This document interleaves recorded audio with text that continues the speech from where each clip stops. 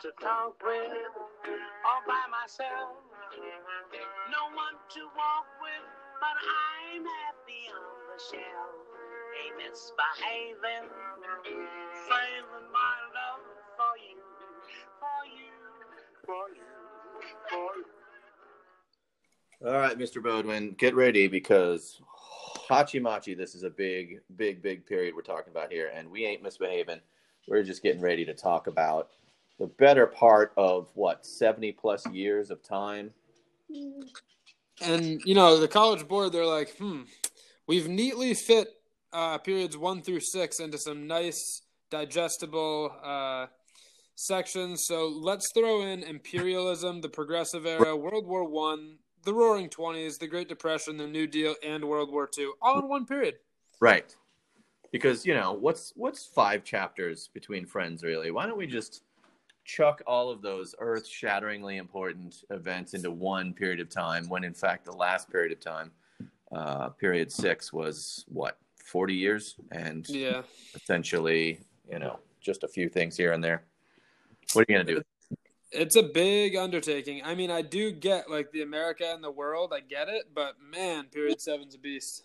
Yeah, no, it is a pretty steep mountain to try to climb, especially if you're learning it for the first time. I mean, we have the advantage of having done this a few times, whether that be through college or teaching other classes. But I can't imagine the challenge of digesting all this information for the first time. That's quite a bit.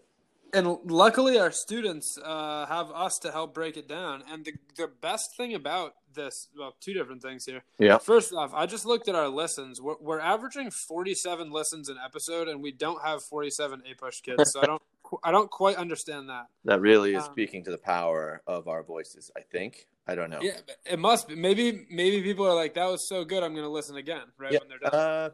Yes. I mean, I guess theoretically that's what they're doing.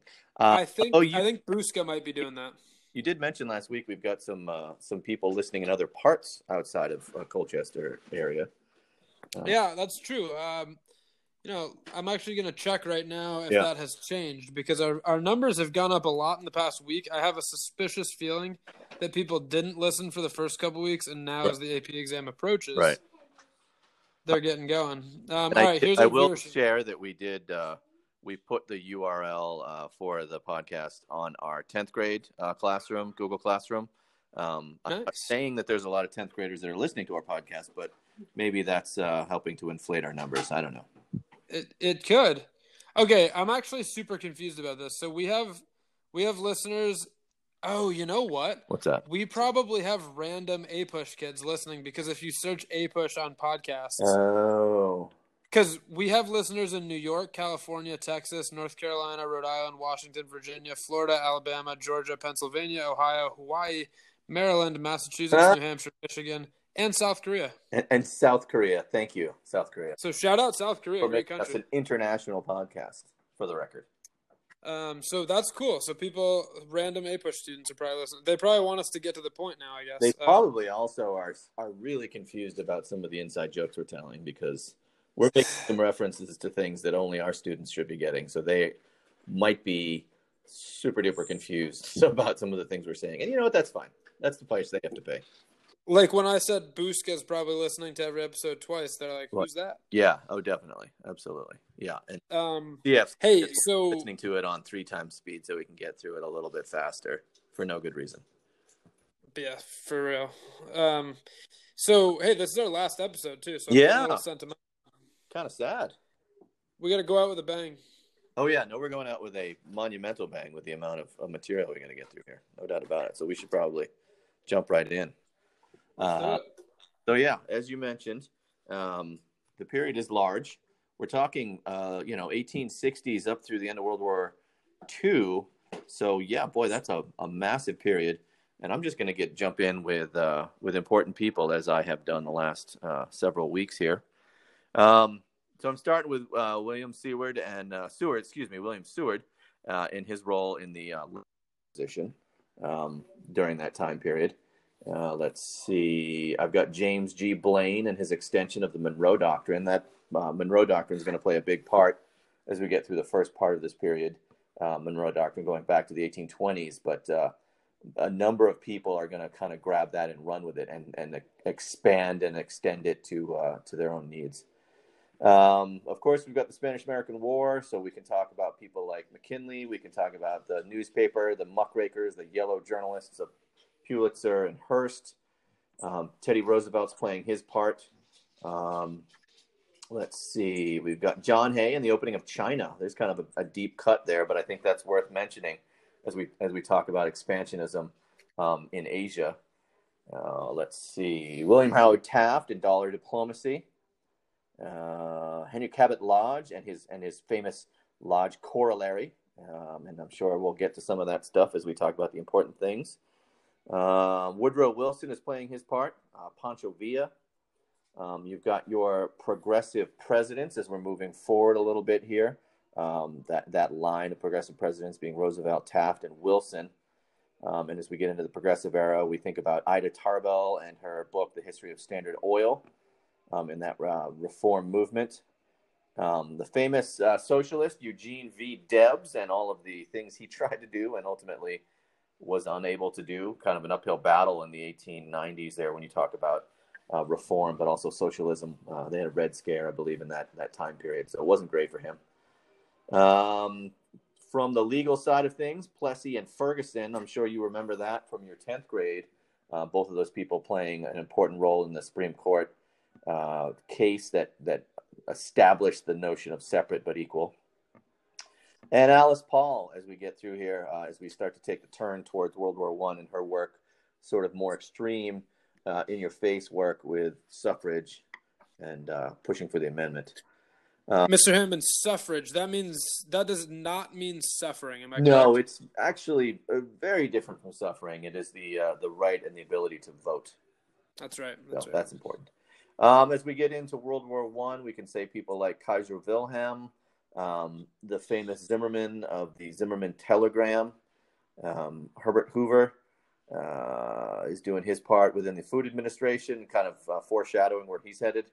And of course, Blackjack, General John Pershing, and some of the opening up that he, the American Expeditionary Force, the AEF, really kind of playing the metaphorical role of the closer in World War I, coming in there with a massive infusion of men and supplies and kind of finishing off World War I for all intents and purposes. And then we're going to pretty much just flip-flop from the progressive era and start doing the exact opposite. And by that, we mean being very business-friendly. So we get Harding, Coolidge, and Hoover through that time period and really putting an emphasis on business-friendly tactics and the expansion of business, which gets us into the sort of post World War I, the Roaring 20s, and the massive expansion of the American economy, and a lot of that is provided for by these business-friendly presidents. Which then leads us, of course. Oh, go ahead. Sorry. The Roaring 20s lasted forever, right? Oh yeah, just like all good times, as we talked about with the boom and bust cycle. Good times, when you're in them, feel like they're going to go on forever, but history tells us they invariably do not do that, unfortunately. With the election of FDR and attempting to pull the United States out of the Great Depression that is starting, Hoover is kind of that bridge between the boom and the bust. Roosevelt is going to bring that what we call the alphabet soup, all of these programs that are going to inject millions and billions of dollars into the American fabric in hope of pulling them out of the Depression, the New Deal. Eleanor Roosevelt, his wife, is going to play her part. We could talk for days and days and days about the important people that are involved in these different administrations and what have you, the authorities and what. But I'll just mention Henry Hopkins from the Work Progress Administration. And then we start to see a fair amount of pushback to the first and the second New Deal.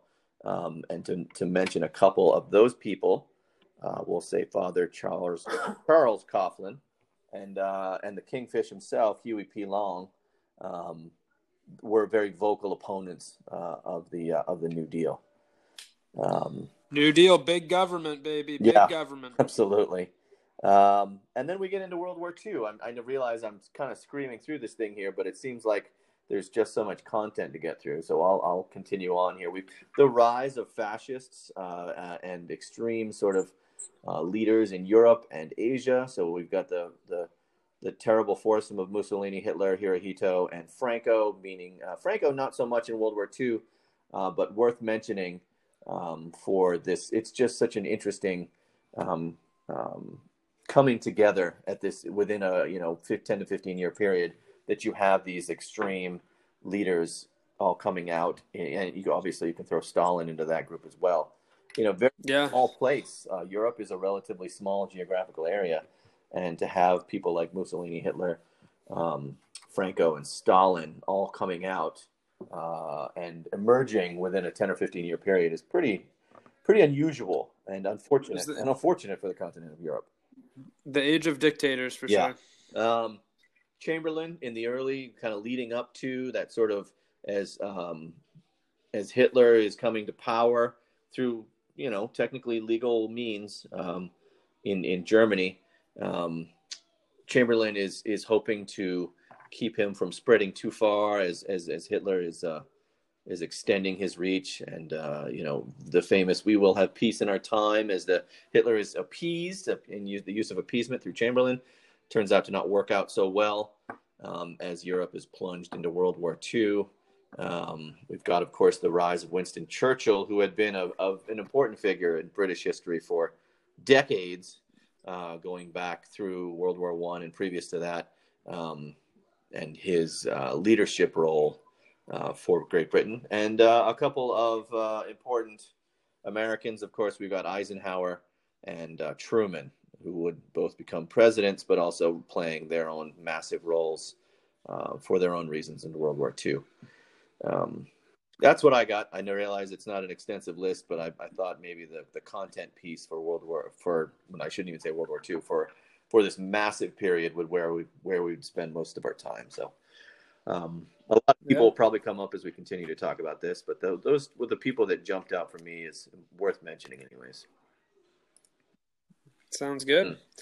Yeah, I think going back to that first part of period 7, we think of at the end of the 1800s as a time of imperialism. So one thing I'd mention is international Darwinism, and the social Darwinism was an idea that came up in period 6 of, hey, you know what? We're a capitalist society, survival of the fittest in business. Yep. If some businesses are better than others, then they're going to rise to the top and the other ones might die. And that was the idea of social Darwinism as applied to business.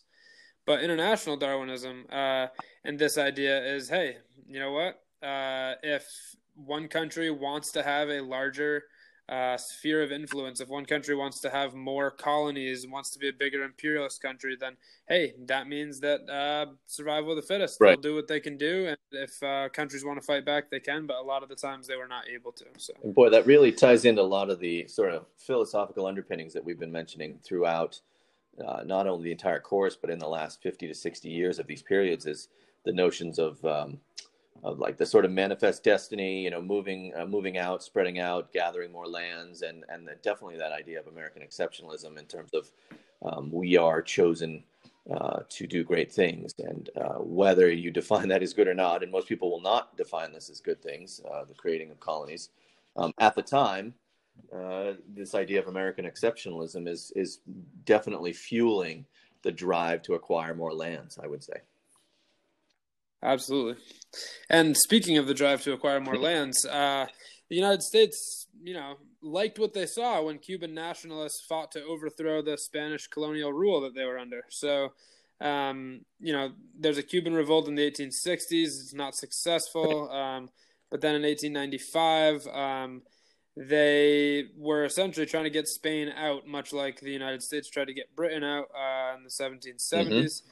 But they, they had to deal with Spain sending in a dictator, General Weyler, who was brutal. He was called the Butcher, killed tens of thousands of people in an attempt to put down the Cuban revolt. And the United States saw this as an opportunity. And one of the ways the United States acted on this opportunity was through yellow journalism, yellow press, which you mentioned before, Mr. Hammond, with Pulitzer and Hearst. Mm-hmm. And yellow journalism is essentially sensationalistic reporting. It is, big headlines. It's exaggerations. Sometimes it's false accounts. And in this case, yellow journalism boosts up all of those things that are happening in Cuba with the Butcher. And when the USS Maine, the battleship, is sunk, then this yellow press is essentially spurring on Americans to be angry at the Spanish, even though it looks like it was probably an accidental explosion. Right. Now that we have hindsight looking back on it, at the time, a lot of people thought that Spain blew it up on purpose. Right. And that was a huge, huge spark because that happened in Cuba. U.S. battleship. They thought it was essentially an act of war from Spain, and yellow journalism really helped spur Americans to that conclusion. Yep. Former hot take of mine from when I used to storm into your classroom was the American use of naval violence in order to justify return violence. And I will use that as an example. I will use Pearl Harbor as an example, and I will use the Gulf of Tonkin incident. Wow. It's funny how our wars have started over violence going on in international waters, isn't it? Very interesting. Yeah. Very interesting indeed. It's funny how you can see patterns like that when you study enough of it. That's right. So, the United States, wanting to capitalize, essentially went to war with Spain. It was a splendid little war, yep. As Secretary of State John Hay called it.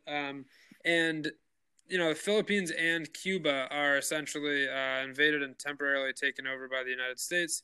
They would eventually relinquish control of both, but it would take a long time. There were a lot of debates going on in the United States that was like, hey, if we believe in freedom and democracy, but we're holding these colonies and they're under our control, right. How does that work out? Same with when we annexed Hawaii. Yes. And, Hawaii, unlike Cuba and the Philippines, did remain part of the United States, became a territory right after the Spanish-American War, so in 1900. Didn't become a state until the 1950s. I forget the exact year. Right. But it was under U.S. possession. So the United States was trying to expand their reach. And Hawaii is strategic for a number of reasons based on how far it is from the U.S. mainland also. But, yeah, I mean, geographically, Hawaii doesn't make a lot of sense in terms of folding it into our country. But, let's be honest.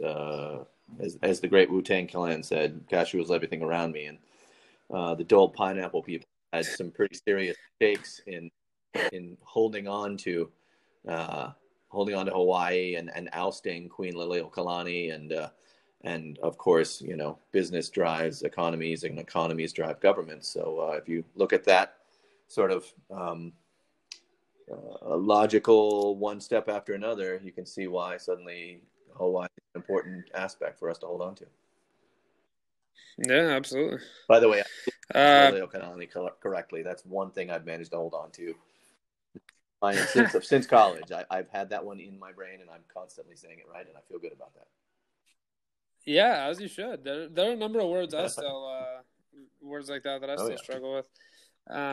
So Teddy Roosevelt, who you brought up earlier, Mr. Hammond, pressures the building of the Panama Canal, which essentially Roosevelt pushes the construction of that so that ships can get in there, and it can improve the United States' ability both to help control the region, but also economically trade and be open in those ways.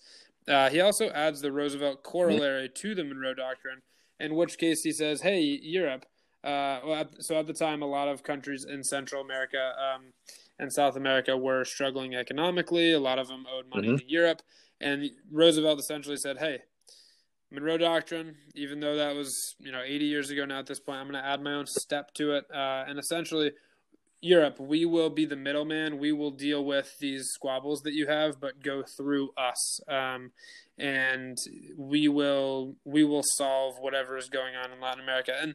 And some of these Latin American countries resented Teddy Roosevelt both for his force in helping the Panama Canal get built and in the Roosevelt corollary, but it worked out pretty well for the United States.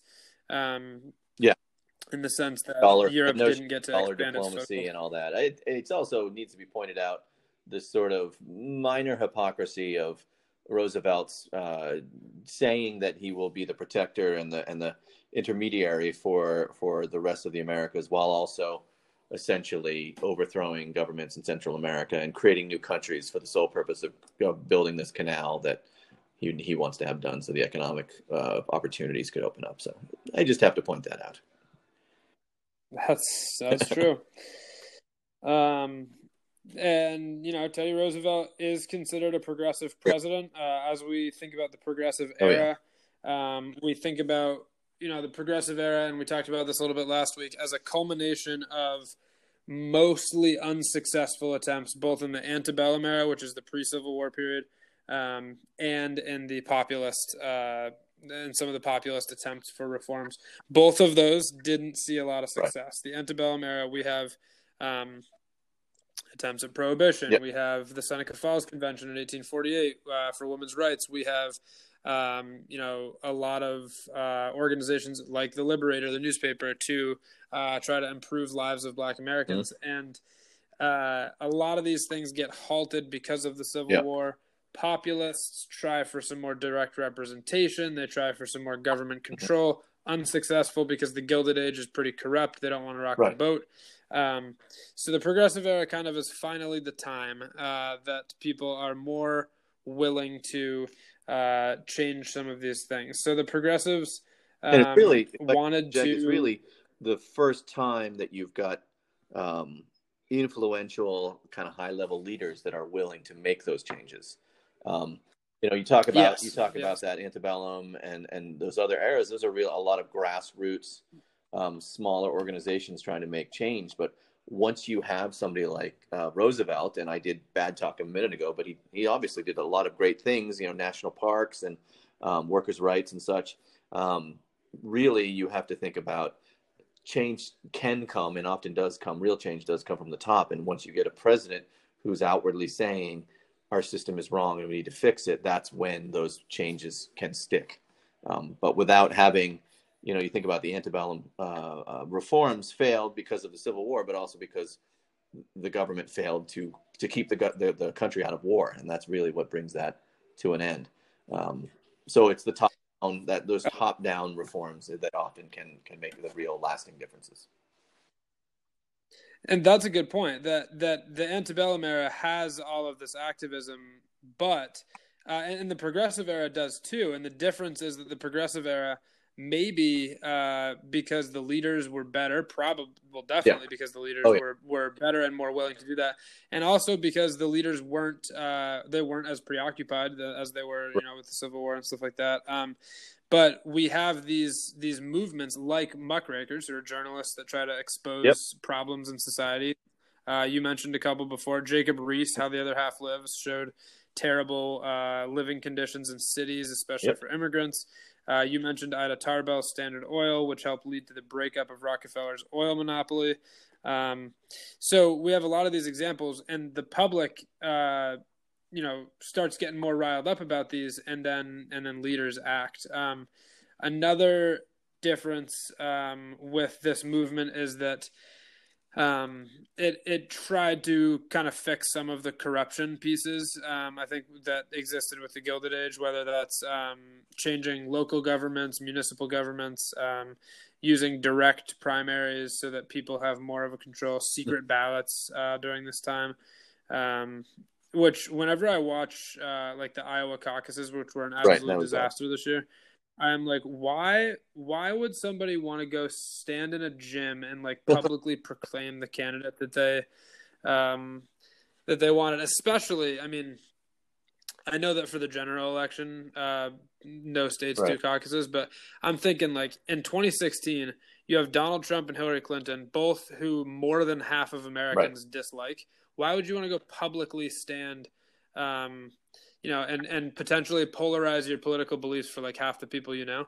The secret ballot, the invention of the secret ballot and the use of it is big for preserving democracy, because people vote for that's their right, and it shouldn't necessarily be broadcast. Well, I think the notion of the caucus and to an extent definitely like our town meeting is calling back to the idea of that direct democracy, one person, one voice, one vote kind of thing, and speaking your mind. But it, in a more modern sense, it's a system, as you said, that really you can speak your voice. You can speak your voice without having to tell anybody about it. Your voice is your opinion, and your opinion is your own, and you don't necessarily have to tell anybody what you think, because that is protected by the secret ballot. And I think that has evolved in a way, the notion of voting in democracy, to make it to protect your opinion and to not have to worry about what other people think, which is awesome.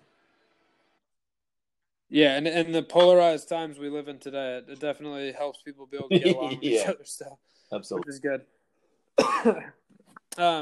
So under Teddy Roosevelt, Square Deal is a big piece too. So he, initially with the railroad strike, Pullman strike, he's siding with big business. But then eventually he says, hey, you know what? Let's make a deal that does not crush workers or big business. Let's try to unite them. So he essentially wanted to do trust busting, which is breaking up of the really big trusts that were built, the really big companies, because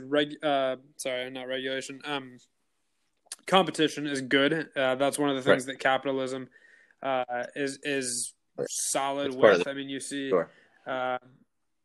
an example I think of with capitalism is like, for example, Netflix, Hulu, Disney Plus, Amazon Prime, they all want to come out with the best new show so that they can keep your subscription dollars and that you won't go somewhere else.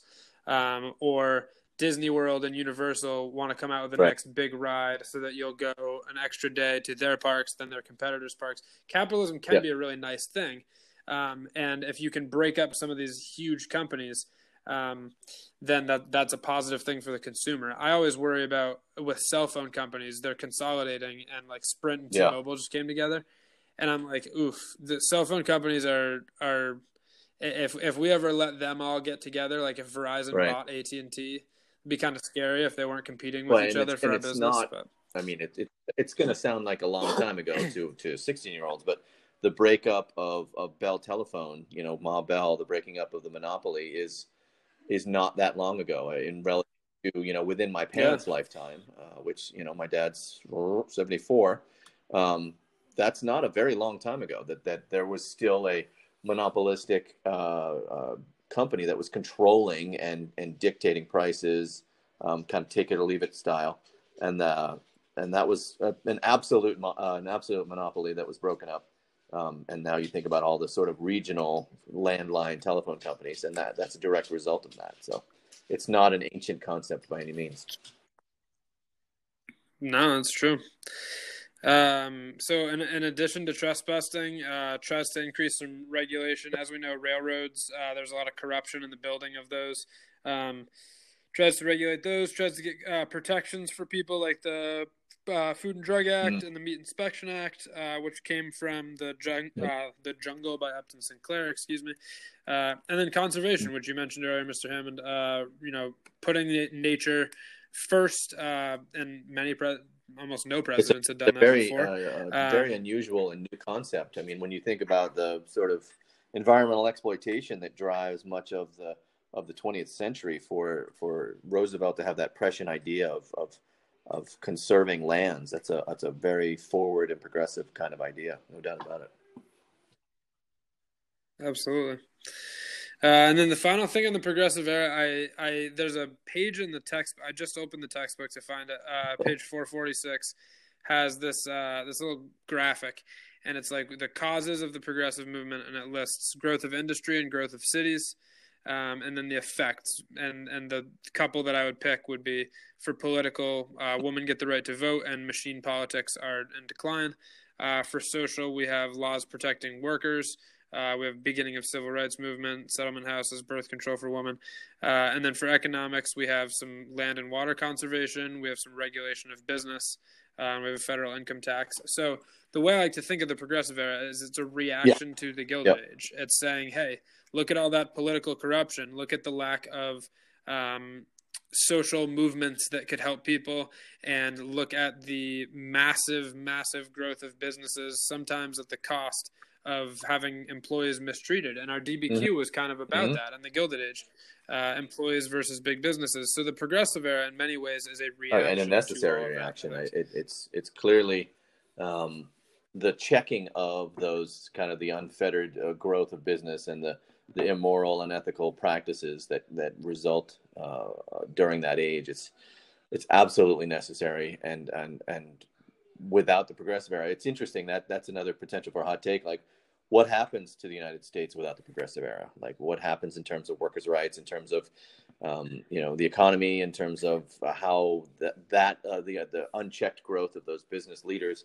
How would that have impacted both our economy and our society? That's an interesting what if to play around with. Yeah, I mean, when you think of oligarchies that informally exist in so many countries today, and I'm sure people would argue that exists to some extent in the United States today, but yeah, if the Progressive Era doesn't happen when it does, you're looking at people like Rockefeller and Carnegie, or the next line of those people, if trusts aren't broken up, as having some pretty crazy government influence. And people of massive wealth do have government influence today, and they have always. But it could have been a lot different for sure. So as we World War I kind of happens at the end of the Progressive Era. So World War I starts. It starts a couple of years before the United States is going to get fully involved. So 1914 is when the war actually begins. We have nationalism, we have imperialism, we have militarism, we have alliances, all these factors that are creating this war. The spark is the assassination of Archduke Franz Ferdinand at Sarajevo. And the United States is saying, hey, we're going to be neutral. So, but then a number of things test the United States. The sinking of the Lusitania, so Germany torpedoing U.S. neutral ships that are essentially, in this case, it was a British ship, but it had 128 Americans, I think, died. There's another one, by the way. Just saying. There's another example of a naval incident leading to America getting involved in a war. I'm just adding to all of information here. Yeah. Wow, that's another one. I hadn't even thought of that. That's true. That's very true. And I think one of the biggest things. So there's the Zimmerman telegram, which makes the United States think that Mexico and Germany could be conspiring against them.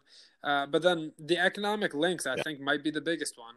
As far as the United States is very closely tied to Great Britain and France, as they have been since right after the Revolution. If you guys remember, War of 1812. Starts in large part because Britain and France are at war, and the United States essentially is trying to trade with both of them and is unhappy with the treatment of sailors on the seas and different things like that. So, by the way, there's another Britain one. And France have been essential during leading up to the War of 1812. Wow. Okay, I'm gonna say seems like it's every pretty war much every war. Wow, weird. And I think we're going to get to something called Pearl Harbor too, which it's interesting with Wilson. I'd hate to use the word flip-flop, but I mean, he's elected in 1916 under the idea of he kept us out of war, and then quickly becomes a war hawk in some ways, and begrudgingly admits that we have to get involved, and gives all those reasons that you mentioned. Yeah, that's true. It's an interesting way because you can kind of see it in World War II, which we'll get to in a minute as well. A president that publicly seems to want neutrality and then eventually flips. Although World War II, I think, was a more obvious reason to flip than World War I. So, as the United States mobilizes, they are having to raise a lot of money, but it's also going to positively impact the economy because of what they are making, both for Britain and France and for their own entrance eventually into the war. So I think that, what we often see during wars is that there are more jobs for women that are available because the military is made up entirely of men at this point, still essentially. So we see women contributing on the home front. We see more opportunities for everybody, for all disenfranchised populations in the United States because of the war mobilization and because of the amount of people that are going overseas. What an interesting challenge the United States faces, not only trying to mobilize an army in a relatively short amount of time, which is, by the time we're getting involved in World War I, we have a relatively small army. Our armed forces are not that powerful. They are very small. The amount of material that we have is relatively small. So the sort of bringing together of this expeditionary force is asked to create this force in a very short amount of time, while at the same time, prescient to what we're going through right now, there's the Spanish influenza that's going on in 1917, 1916, 17, and I think in the second wave in 1918. So, and is absolutely devastating army bases across the country in places like Kansas and Massachusetts. So, just to get soldiers from our country to the European theater, there were a lot of hurdles that the United States had to get through or get over. Excuse me. That's a great point. And now we think of the United States as this military superpower, but we've been like that for less than 100 years as a country. And it's important to remember that. So after World War I ends, Woodrow Wilson said the United States should have peace without victory. So he had this 14 points, which wanted to make freedom of the seas. It wanted to end secret treaties. He wanted to do a number of things that I think a lot of people would see as positive for the world. And at the Treaty of Versailles, he brought those up. He brought those to the table. But at the Treaty of Versailles, the victorious countries, mainly Britain and France, were more focused on punishing the losing sides than they were of, I think, creating lasting peace. I'll preface my statements of criticizing the Treaty of Versailles that what Germany ended up doing after the Treaty of Versailles is never and can never possibly be justified.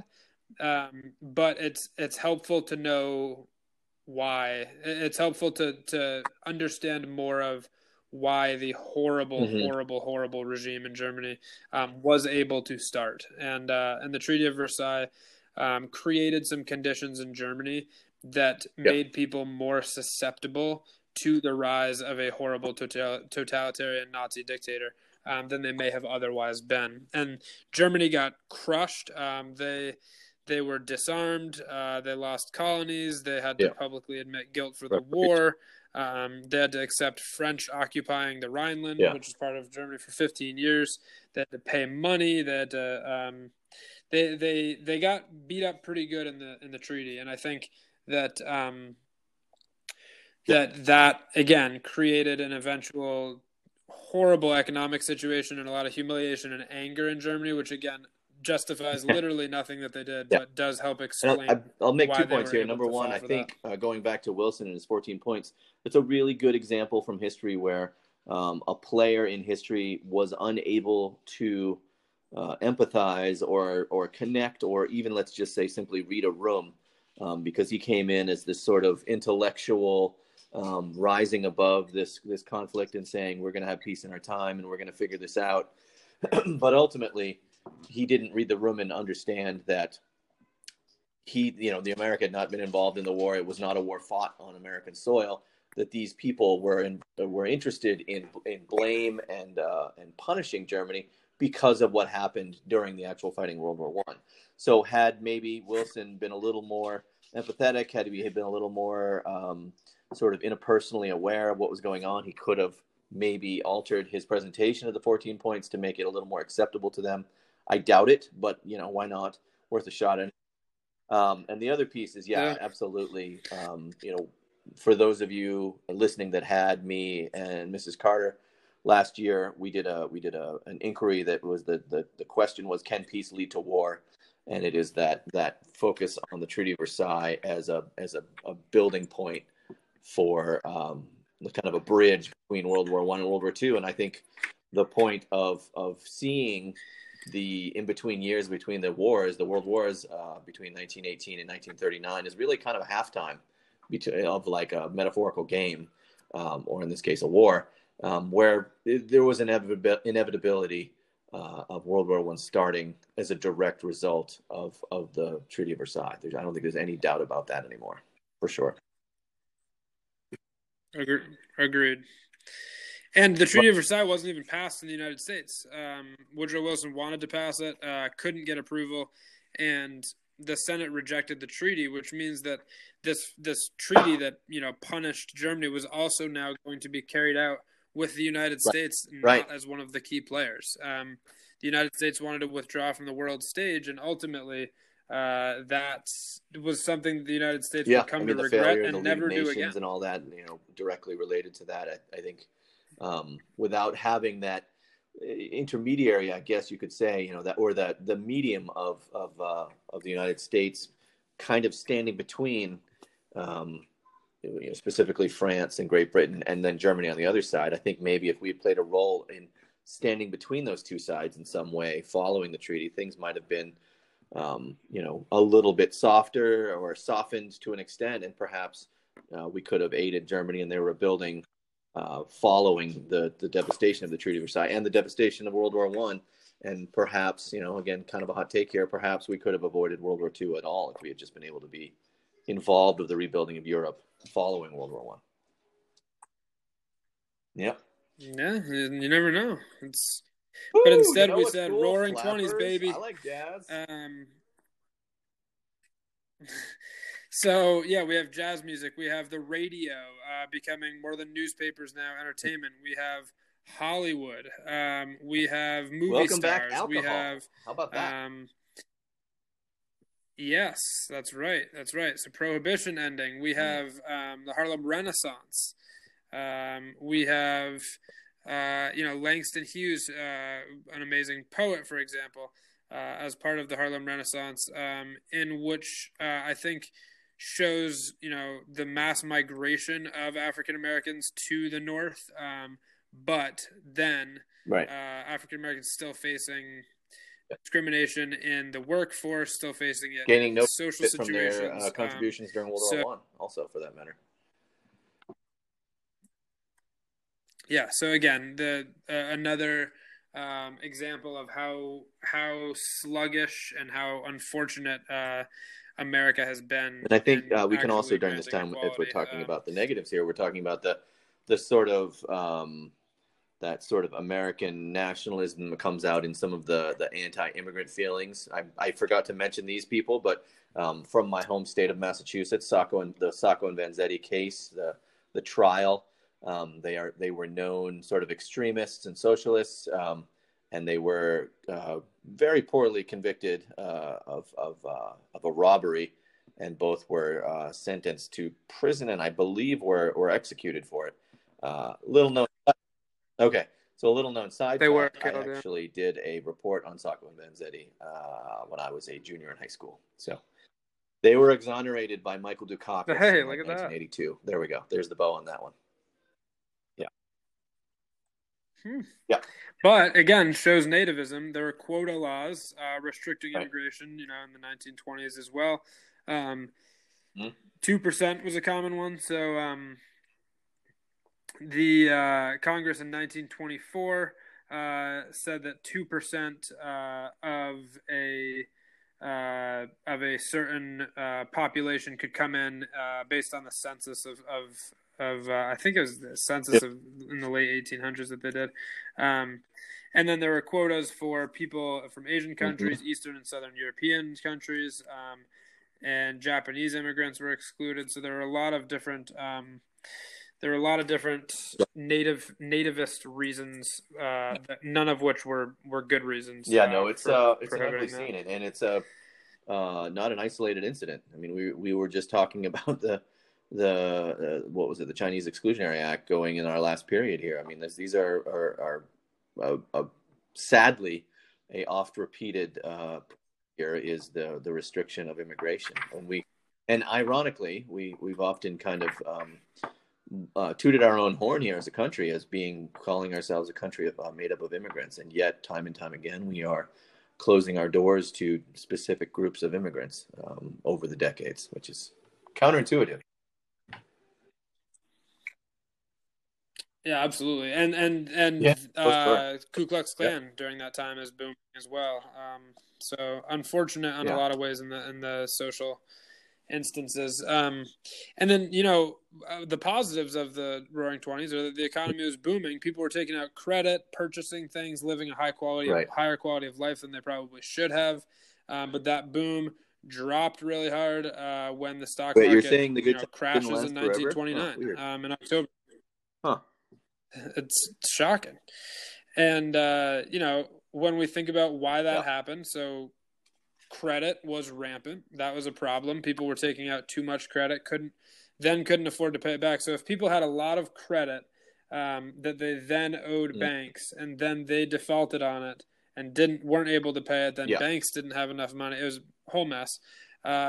Distribution of income was, very, very skewed. A lot of people thought that they could, thought that they could use the stock market to get rich. So when they were allowed to buy on margin, it let people maybe put 10%. Say they're buying, $500 worth of stock in a company, and it let them put 10% down. So they could put $50 down to buy $500 worth of company. Yeah. Guess what? When those people go bankrupt and the stock market crashes, then those companies that thought that people paid this much money in their stocks don't actually have that money to take out because people only put 10% down. So you default. You're done. So those government policies in the 1920s were great in the 20s, but ultimately helped lead to some negative impacts, obviously, in the Great Depression. So we have unemployment skyrocketing, as unemployment, unfortunately, is skyrocketing right now in the United States. So we have farms are in big, big trouble during this time. We have Herbert Hoover losing the presidency to FDR, as you mentioned before. And FDR comes in and he says, I have the 3 R's: relief, recovery, and reform. So relief for people who lost their jobs, recovery for businesses, and reform of American institutions. He wanted to make the government bigger, make the federal government the thing that would get people out. And he used fireside chats on the radio to communicate a lot of his plans made you feel for like recovery you and reform. Just hanging out, next to the fire and chatting with your uncle FDR, who's going to make everything better. And it's that, that counterintuitive notion of to pull an economy out of the pooper, you really got to spend money, and that seems counterintuitive, and yet that's the only way it'll happen. People will not have that don't have jobs need jobs, and if it's this cycle that we talk about a lot with our 10th grade class, when things go poorly, you lose a job, and that means you can't spend money, which means somebody else loses a job, which means they can't spend money. So you have to kind of halt that negative cycle of job loss and spending less, and kind of find a way to inject jobs and money, because that's really what it comes down to: jobs and money and spending, which creates more jobs, which creates more spending, which creates more jobs. And it once the positive cycle starts chugging away, things start to get better. But I mean, we're seeing it now. People are losing jobs, which means they can't spend money, and then somebody else loses a job, and it's a downward cycle, a downward spiral that has to be halted through government spending. And again, that seems counterintuitive, that you have to spend money to help out an economy, but that's really, as Roosevelt presciently saw, that was the only way to do it. Yeah, like in our current condition, we, the government has, both parties have been working together to, get money in people's hands and bail out small businesses and bail out big businesses, because right now, we couldn't have gone without small business bailouts. Small business wouldn't exist anymore after this without that. Because if you're forced to shut down for months, then, how are you going to pay the mortgage for the building that you're in? How are you going to pay your workers? All these different things that small businesses have to worry about, unfortunately. So we have the New Deal brings in Social Security, which will last a long time. It will bring in a number of other organizations to get people back to work. It'll try to help the Dust Bowl farmers who are going through a drought, as well as everything else. But so the New Deal really helps America get back on track. And the thing that gets funny America about completely that. out of it is World War II. What we often don't think about is some of the amazing contributions. And really what it comes down to is as he would say, Roosevelt was just putting America to work, getting them jobs, which means you're making money and spending money. And that's the simple version of it, obviously. But we think about the massive projects, Hoover Dam, And you go to Waterbury, and the Waterbury Dam is an example of a New Deal project. And then, of course, there are the TVA, whether you love it or hate it. That was a big one. The rural electrification. You've got all of the art-based pieces where they're making these murals. They're taking pictures. They are recording music. Recording Americana in a lot of ways, preserving Americana. These are using very creative means to put people to work so they could get paid, so they could spend money. And it's again, simplified version, but we aren't going to be able to survive that without that stimulus of find a way to get somebody to. And it's also, I think the side of that is people feel like they are contributing when they're working. I don't think Roosevelt just wanted to give handouts. He wanted to make people earn their money. And I think he believed, and I think he rightly believed, that Americans want to work and earn money and be productive. So he didn't just say, here's a handout. He said, here's a job, go work and feel productive and feel like you're earning your money so that when you spend it, you can feel good about it. But yeah, like you said, ultimately, it is the economic stimulus of World War II that finally pulls us out of this Great Depression. Yeah. War machine, baby. So yeah, I mean, the World War II again. The United States starts out being neutral. The aggression of Italy and when they invaded Ethiopia, and then Germany when they start taking back the land that was taken from them in the Treaty of Versailles. We see that the League of Nations does not work. They're not putting a stop to these things. So soon we have unchecked Japanese, German, and Italian aggression that's going to lead to World War II. So as Hitler is doing horrific things, invading Poland and invading eventually France and concentration camps, one of the worst things in world history to ever happen. The United States is still declaring neutrality until ultimately they did have economic interests, but the spark and the spark ultimately with Pearl Harbor as a Japanese attack. And that was a horrible decision by Japan in hindsight. World War II from space. Well, I mean, they woke a sleeping giant. Horrific fighting in the war. And I will say, before I even get to that, is let's not discount some of the atrocities committed by Japan in mainland China and places like Manchuria. That I would say, in some ways, are not equal horrific, to, but just as bad as some of the German atrocities. But interesting, the sort of some of the nastiest fighting that happens in the war is in the Pacific, and it is based on social and sort of the misconceptions that Americans have about Japanese people and the Japanese people have about Americans, because we have this sort of other perception of them that we don't have about Germans, because they are.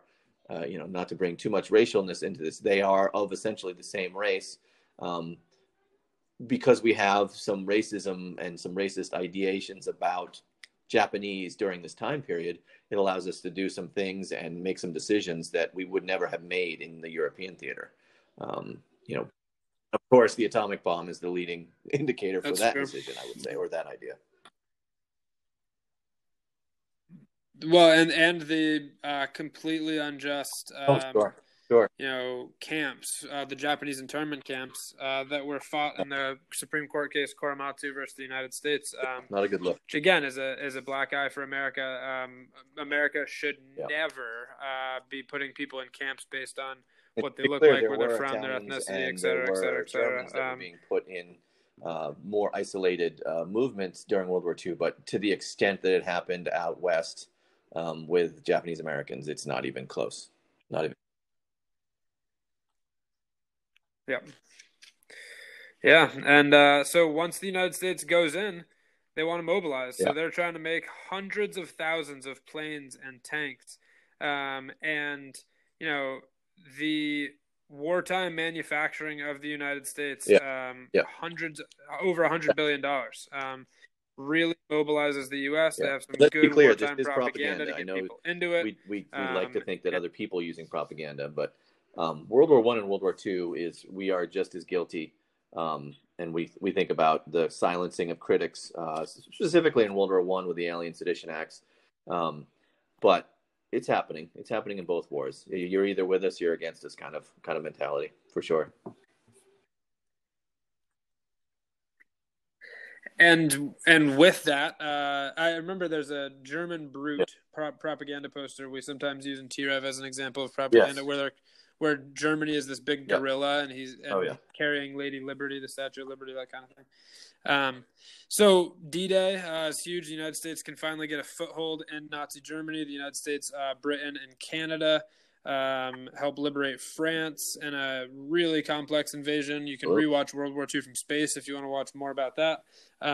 But in Britain is heroic in a lot of ways in World War II because they're hanging on by a thread in Europe. And without Britain, if Britain had been taken over early by the Nazis, I don't really see how the United States gets in there. The other country, so the Soviet Union loses so much in World War II. I mean, after the Hitler-Stalin non-aggression pact is over, the Soviet Union puts more blood, sweat, and tears into the war than anybody, and helps take down Hitler. More than any single country, I would say. Germany in both wars trying to fight a two-front war, although to a lesser extent in World War I because of the Bolshevik Revolution leading into World War I. But really, the ineffectiveness of trying to fight a two-front war, and to quote The Princess Bride, never get involved in a land war in Asia. Hitler does not learn Napoleon's lesson from trying to invade Russia and ultimately trying to get out of there during the winter months. It's not a good idea. And Germany's never really the same. After Battle of Moscow, the Battle of Stalingrad goes on. Stalingrad goes on for more than a year, essentially. Decimates the German forces in there, and I don't think Germany is ever really the same after that. No, I don't either.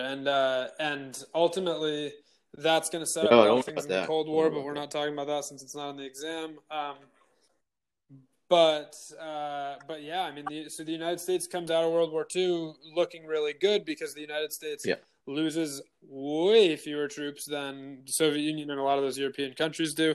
And the United States jumps in late. The battle is not fought in U.S. territory at all, with the exception of Pearl Harbor.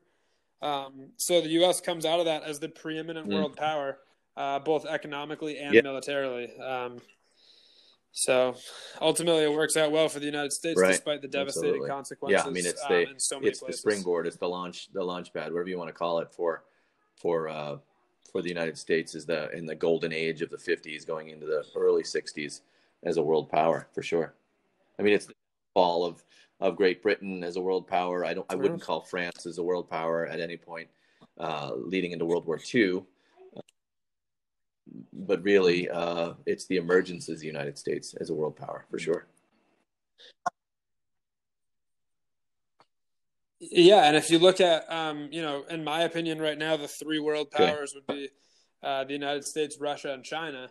And if you look at that, the United States and China heading into the 1900s were not world powers. By any stretch. You could argue the Soviet Union was in some ways, but they were pretty isolated under the Tsarist system. Yeah. So, I mean, a lot of change in the 1900s, even just in the first half. Yeah. So, hey, that's period 7, and that's all of our reviews. Because our hot take now is just the fact that we've revealed the connection between naval incidences and American involvement in just about every war we've had. So there it is. Somebody write a book about that, because I think we might have just uncovered something big. So if you see something going on with the U.S. A ship getting sunk, look out. I think we could even go back to some military actions like what was it, Trafalgar? There was some stuff going on way back when. That is interesting. I never would have thought that. So there you go. That's what I got. There you have it. Hey, everybody, good luck on your IP exam. As a piece of advice here, we're going to be rolling out some content-specific review pieces for you, meaning we're going to ask you to go through and just pull out some stuff, some specific content. A lot of what we've been reviewing has been, I think, skill-based, so now we're just going to ask you to dig in and look through some of that content, because, of course, the more specific you can be, on this DBQ, the better off you're going to be. My advice would be get this done earlier on in the week. Maybe not, like Monday, but don't wait until Friday to do it because, look, let's put it this way. If you do it at Friday at 3:00, you're going to be done with your exam, and that's not going to help you at all. So I would say midweek would be a good time, Wednesday, maybe Thursday, because this will kind of have all that content fresh in your mind for the exam, which is Friday at 2:00, right? So I think my last piece of advice is please make sure that you can get onto the AP website and navigate to where you need to navigate and download what you need to download or whatever it is. And if you can't, reach out to Mr. Hall, reach out to the AP and make sure you get what you need. I don't think Bodwin and I are in a place to like walk you through it, mostly because it's really hard to do remotely. But Mr. Hall can connect you with people if you need it. And the AP people, I think, especially this year, would be willing to help you with that for sure. Yeah, and we'll send out a link in our email that'll have, some kind of prep steps you can take as well. That's just straight from the College Board that you've probably already seen. But make sure that's all working, because to study and prep for this for a year and then to get on there and not have the secure browser ready and not have all these other things ready would be really tough. So yeah, absolutely. But hey, we're feeling confident about Joe. Absolutely. So, good luck, everybody. So best of luck, and let us know if you need anything. Yeah, I feel so much. Thank you, South Korea, for listening. Connected with the world now because somebody in South Korea decided to listen to what I had to say. I don't know why they did. Anyway. All right, everybody, be well. I don't either.